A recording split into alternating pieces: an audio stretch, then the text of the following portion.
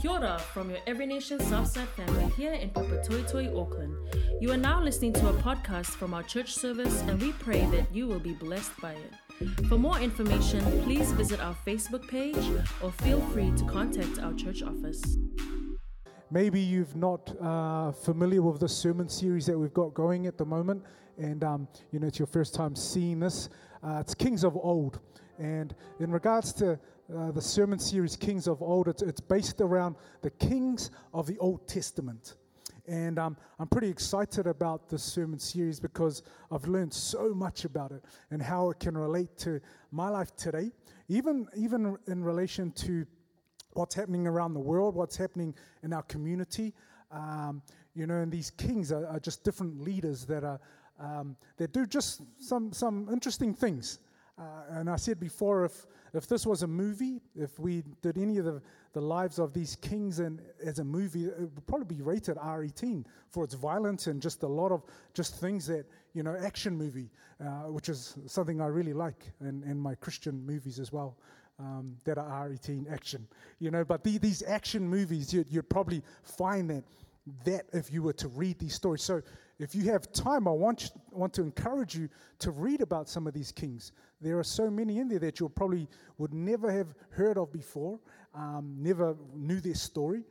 There's kings that you may know. We've shared some of them in these past weeks, and we will be continuing to do so in these next following weeks ahead of us. So let me start here. Kings of old. We have learnt over the weeks about how Israel went from being one kingdom and becoming split into two rival kingdoms. And we have the northern kingdom of Israel, and then we have the southern kingdom of Judah. And the thing about these two kingdoms, they never reunited again. The northern kingdom of Israel, they had 19 kings throughout their history. And out of all 19 kings, not one of them were followers of God. All 19 were considered evil. So last week we learned about one of those kings, which his name was King Jehu. And, he was one of the kings from the northern kingdom of Israel. For the southern kingdom of Judah now, there were 20 kings that ruled over time. And it said that about 6 or 7 of them were godly kings. Now remember, I say 6 or 7 because it depends whether you count if they started godly and finished godly. Because not all of them did. The rest were evil in that kingdom. So today we will be looking at one of the kings from the southern kingdom of Judah, and his name is King Hezekiah.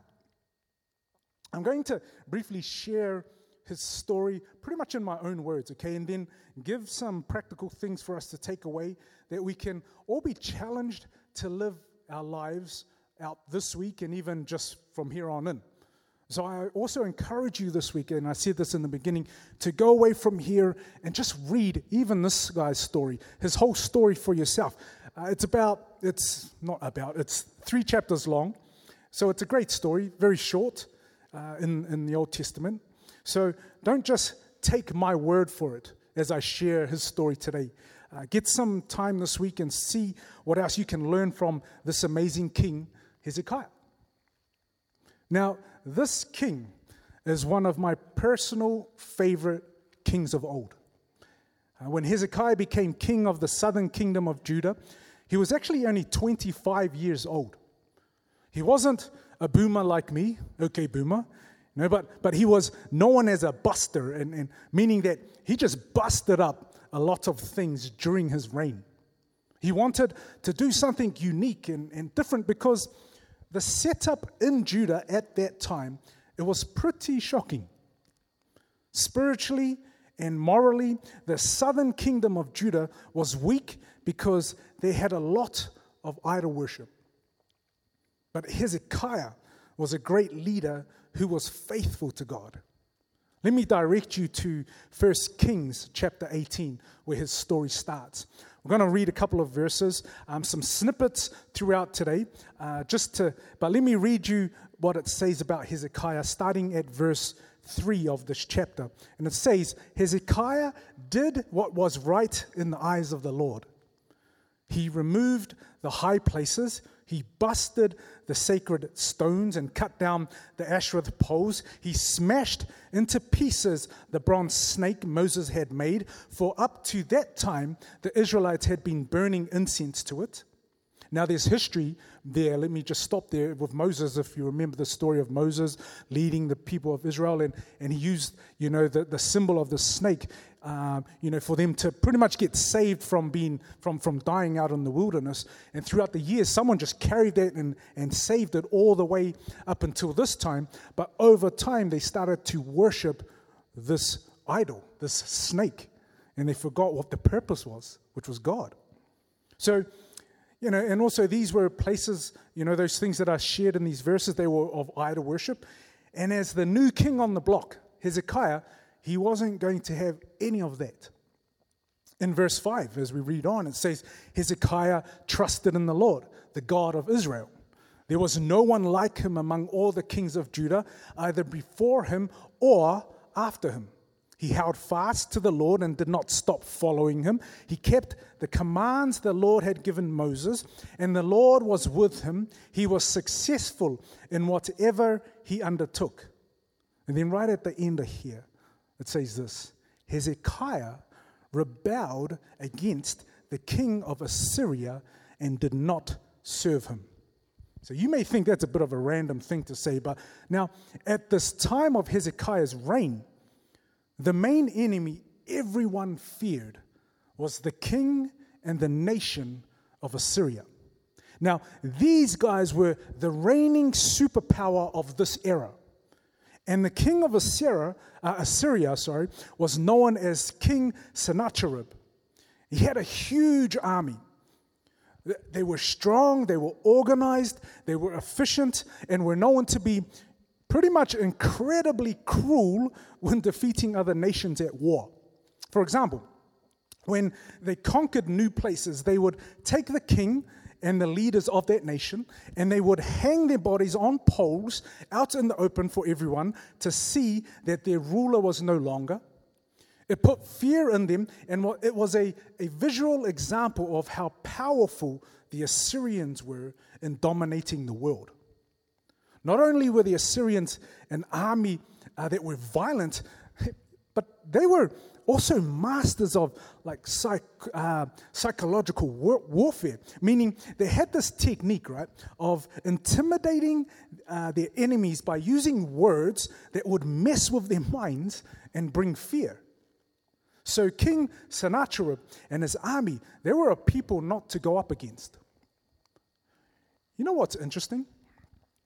You know how we have been talking about the northern kingdom of Israel and the southern kingdom of Judah, with Assyria being the great reigning superpower at the time, conquering and taking over nation after nation.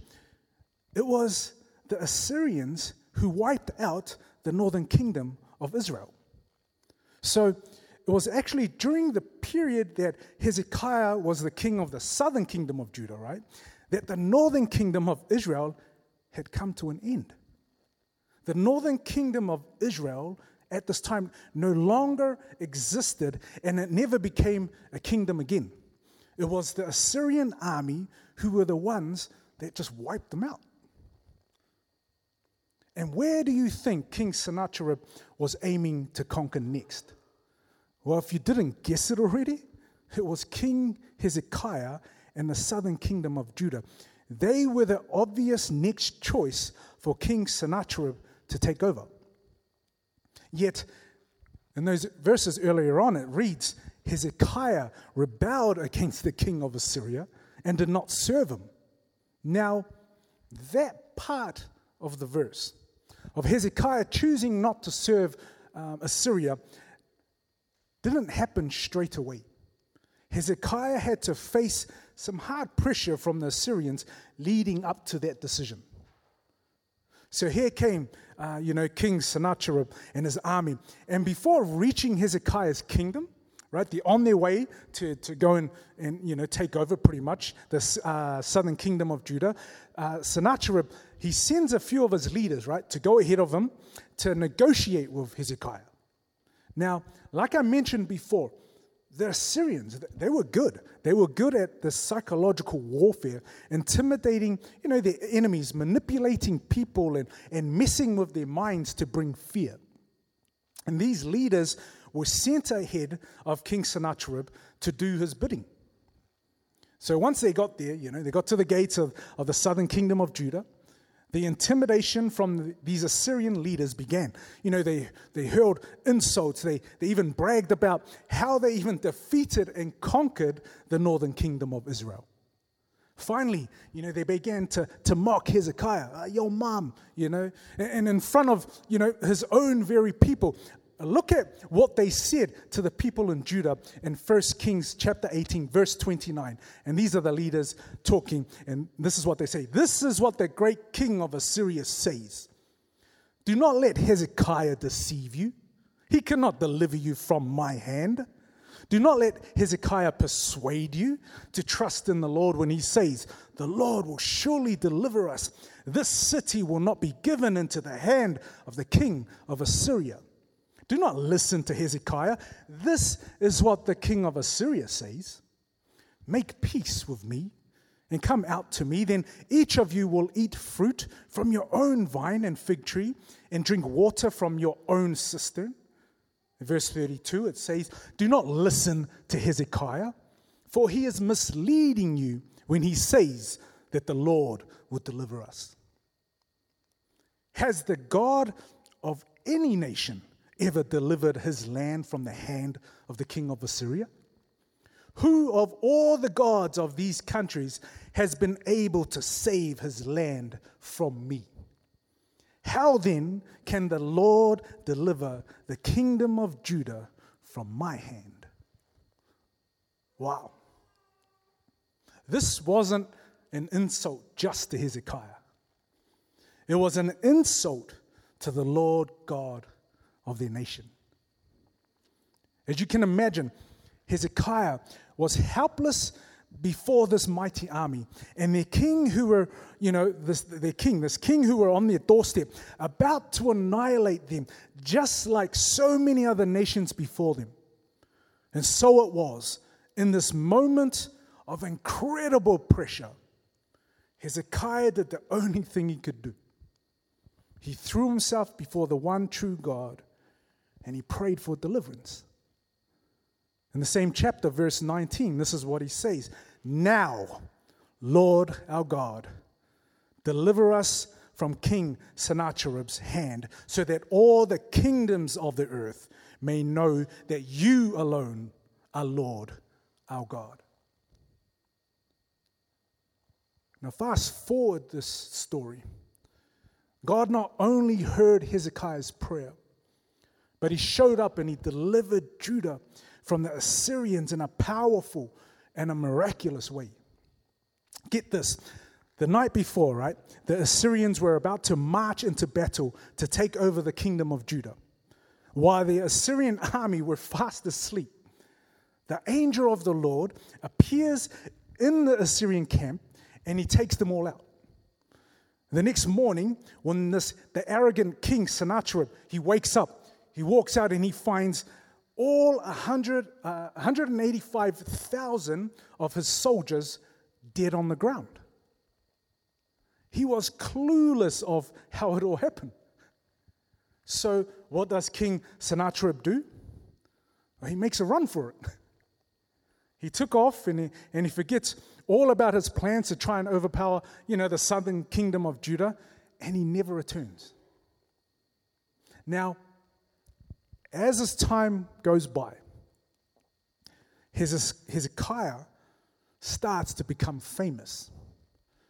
God had not only delivered him from the Assyrians, but he did a number of miracles on Hezekiah's behalf as well. There's even a story where Hezekiah was very ill, and on his deathbed, but God turns up, takes away his sickness, and he adds another 15 years to Hezekiah's life. I mean, that's crazy. He actually became, something of a celebrity king of that time. All of the nations knew who he was and what he'd done. I mean, talk about favor, right? In the beginning, I mentioned that Hezekiah is, one of my favorite kings to read about because of how God showed himself strong in his times of pressure. And yes, we can all learn, when in pressure, the best place to find strength is seeking God in prayer, just as Hezekiah did. But another reason I love the story of Hezekiah is because it reminds me that no one is perfect. And we all need a savior to save us from our sins. As great as Hezekiah was, he was not perfect either. There is a verse I want to bring your attention to, and it's from a prophet who served during the kings of old. He was alive at the time as well, and it's Hosea, and I don't have it up there, but Hosea chapter 13, verse 6, and this is what Hosea says. He says, when I fed them, talking about the Israelites, when I fed them in the kingdom of Judah, they were satisfied. When they were satisfied, they became proud. Then they forgot me. So after this glorious victory over the Assyrians were no longer the strongest nation taking over the world. But just like, I guess like any superhero movies, there's always a new villain that comes out of the woodwork. And this new and upcoming superpowered nation were none other than the Babylonians.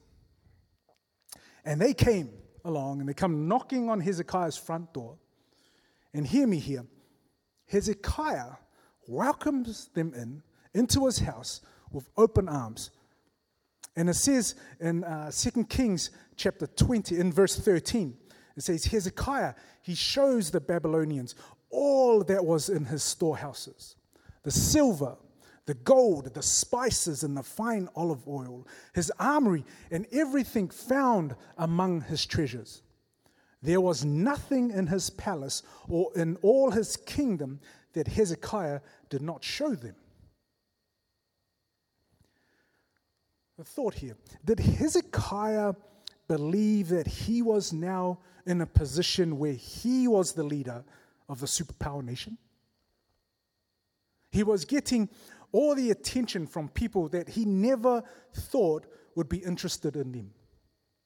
And with the new power status, did he forget the Lord God who got him there in the first place? He even bragged to Isaiah. Now Isaiah, who was the prophet during that time, telling him all about what, he did when the Babylonians came to visit him. And this is what he says to Isaiah, King Hezekiah. He says to him, man, they saw everything in my palace. There is nothing among my treasures that I did not show them. It's at this time of Hezekiah's life that we see something change. His pride has blinded him. Can you see his language here? This verse. They saw everything in my palace. There is nothing among my treasures that I did not show them. So God promised Hezekiah that day, straight after he said that, pretty much in these words. He said, in future generations, King Hezekiah, Babylon will come. They will come back. The very nation that you let into your kingdom. And they will conquer the southern kingdom of Judah. Not only that, they will take away your sons and your grandsons into exile, make them slaves to the kingdom of Babylon. And those of us who may be familiar with the story, those of us who are not, this is exactly what happened. But you know what? After hearing that very serious prophecy, this was Hezekiah's response to God. In verse 19, he says this, man, that is good news. At least there will be peace and stability during my lifetime. Wow. In other words, I'm not really worried about the future. As long as it doesn't affect my lifestyle and reputation right now while I'm alive, then I'm fine with that. Hezekiah didn't worry about the next generation that followed after him because he was too busy enjoying his fame and his fortune and his famous celebrity king that the whole world knew and admired. And with his fame, people from all over the world would come and present him with gifts and riches. The once faithful king was now lost in himself. Now, I love what Hezekiah represented in the beginning of this story. His faith, his fearlessness. But I also like him because of the lessons I can take away from his life that remind me that if I'm not careful, I too can fall into the trap of being prideful in my life as God shows himself strong on my behalf. See, for me, I've been praying for our church all these years and leading the church, as a pastor and trusting God in what we're doing here. I have a heart and I have a vision to create, a culture that I believe God has given to our church here at Every Nation Southside. It's to, part of it's to do with this whole warrior spirit in us.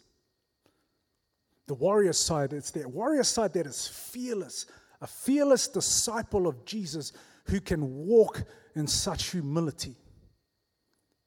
But also the spirit side, which is, the whole warrior that lives and walks and fights, but it's guided by the Holy Spirit all the way through. Now, I get encouraged by people when, when they share after I've shared the word, I've preached the word, and I don't want you to stop doing this because it makes me feel good as well and encourages me. But, people will come and say, man, brother Ulu, that word was great. And praise the Lord. Now, if I'm not careful, I can take all of those great things people say about me and think, yeah, I'm the man. Praise the Lord. I can start thinking that way.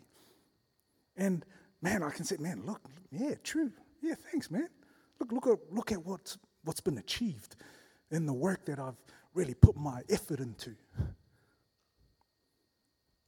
Now, I tell you, I constantly remind myself every time after I preach or after catching up with someone or even catching up with groups of people, hanging out with different people, every time. Even this morning, I sat in the car. We hung out, a couple of guys, and we hung out, and I got to share.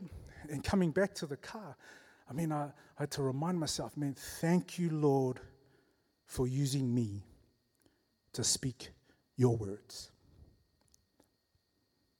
not mine. And I have the same heart. I have to when I'm up here on stage in front of you. That when I finish from here and I'm encouraged by many of you, which really helps me, and then, and I leave and I hop in the car and I say, thank you, Lord, for using me to speak your words and not mine. See, God is doing incredible things in and through Every Nation Southside. I don't know if you see it. I hope some of you do. But he is. And the mistake is we too as a church can be blinded by pride and take credit for what God has done in this church by using us to be his voice and his hands and feet.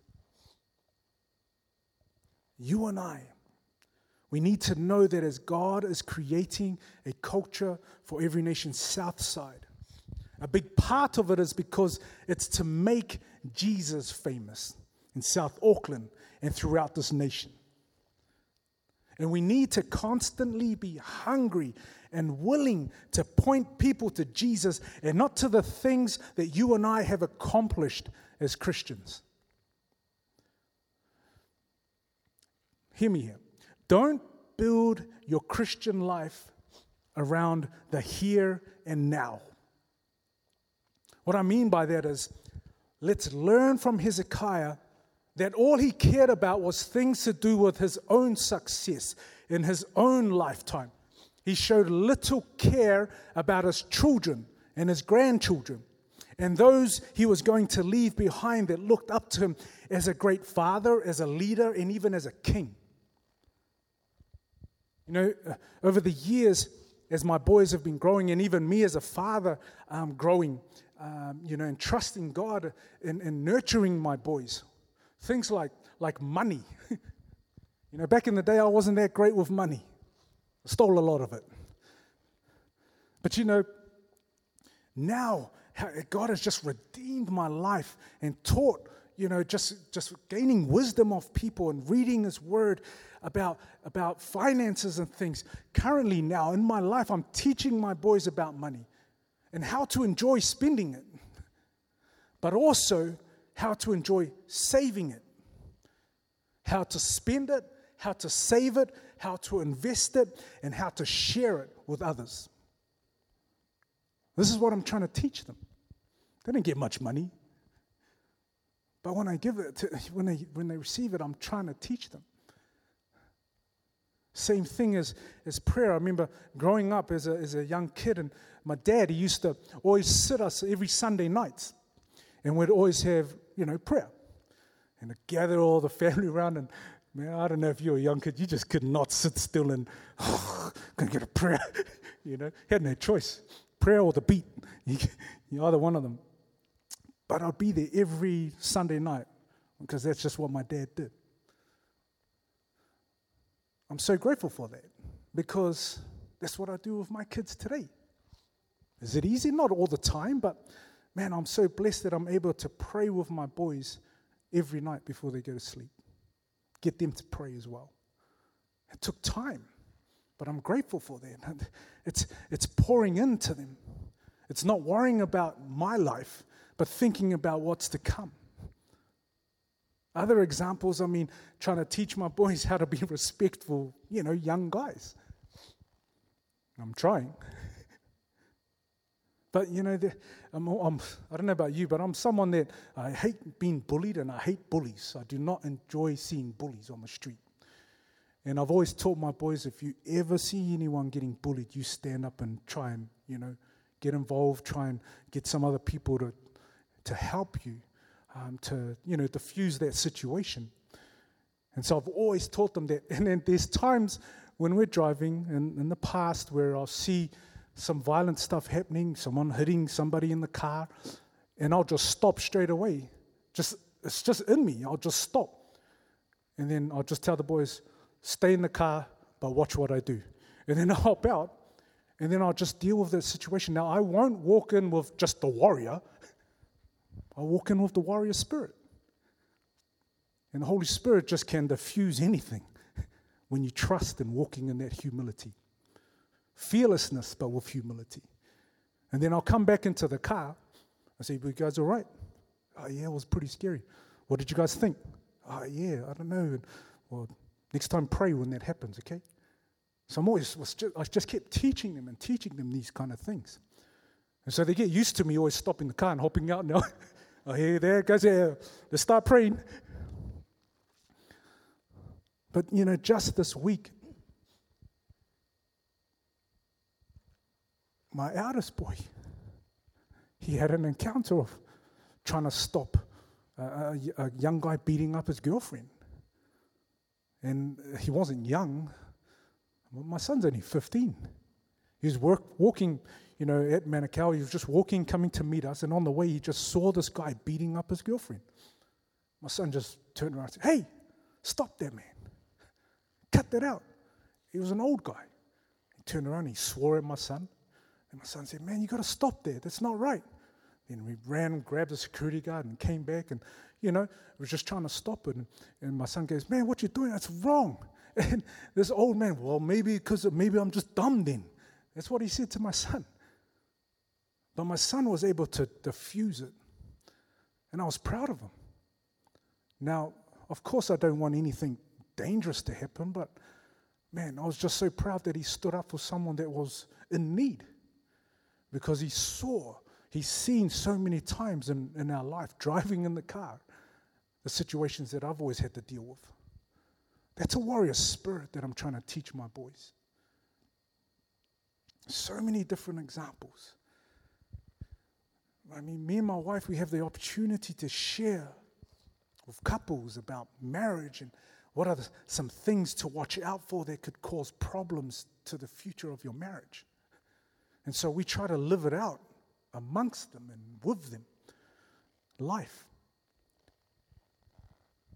Coming back to Hezekiah, it was from Hezekiah's story where I caught the conviction that my life after I'm gone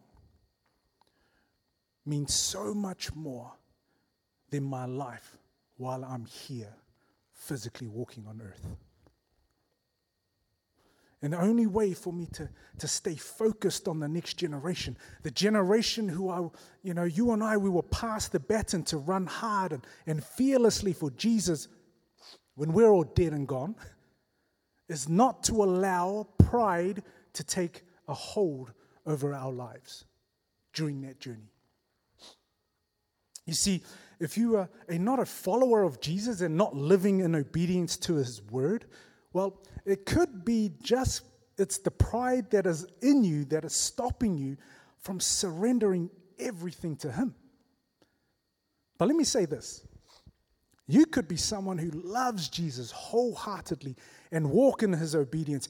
Even if you serve here in our church, we all, including myself, as Christians, we have a natural tendency towards pride.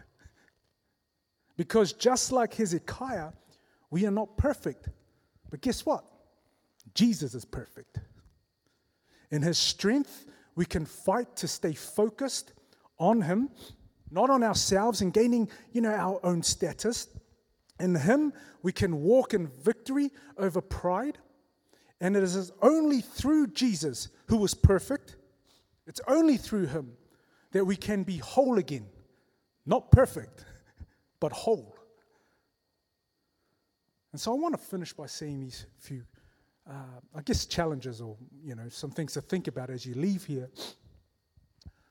What have you been challenged by through this word today? There's probably a lot of different things that you may have heard.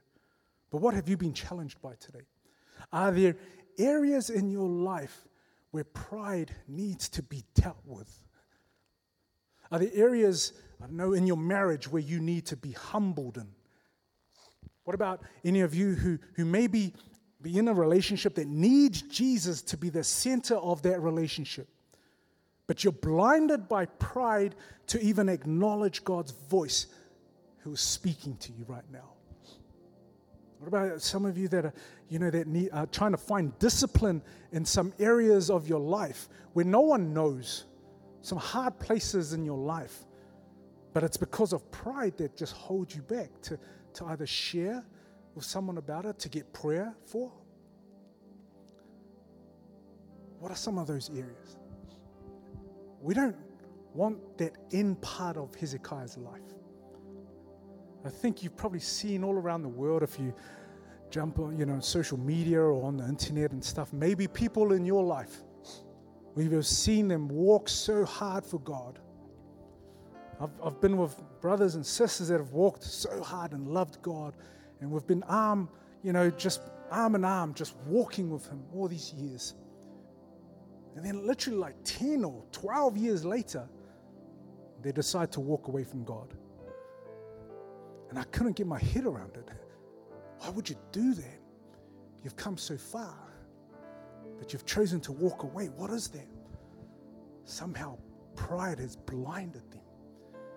Now I can look at them and judge them, which I dare not, but I look at that and I think, whoa, that can happen to anyone. It can even happen to me. So I don't want pride to blind you in your life right now.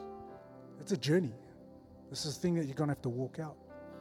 And as Hezekiah did, he was a great king. Don't get me wrong. He was actually one of the good kings. But it just shows there's flaws in everyone. The sad thing is, he didn't think about the next generation. How about you? If you got children, are you thinking about them? If you don't have children, are you thinking about the next generation that you were imparting into? Cousins, little nephews, nieces, people here in church? It's a bit of work. It may take time, but man, it's for the long term. It's not for the here and now. It's for what's to come. So I encourage you, church, church family, trust God in this time as you pray this week, as you pray about what is some of this pride that needs to be broken. What are some of the things that you may not be aware of? Allow God to show you, so you're not blinded by the pride as we walk. And we may be good right now, but what happens if something tragic in your life happens in 2 years' time? Will you still fight and walk with God? And I pray you do. I pray I do. Let me pray. Father, I just thank you.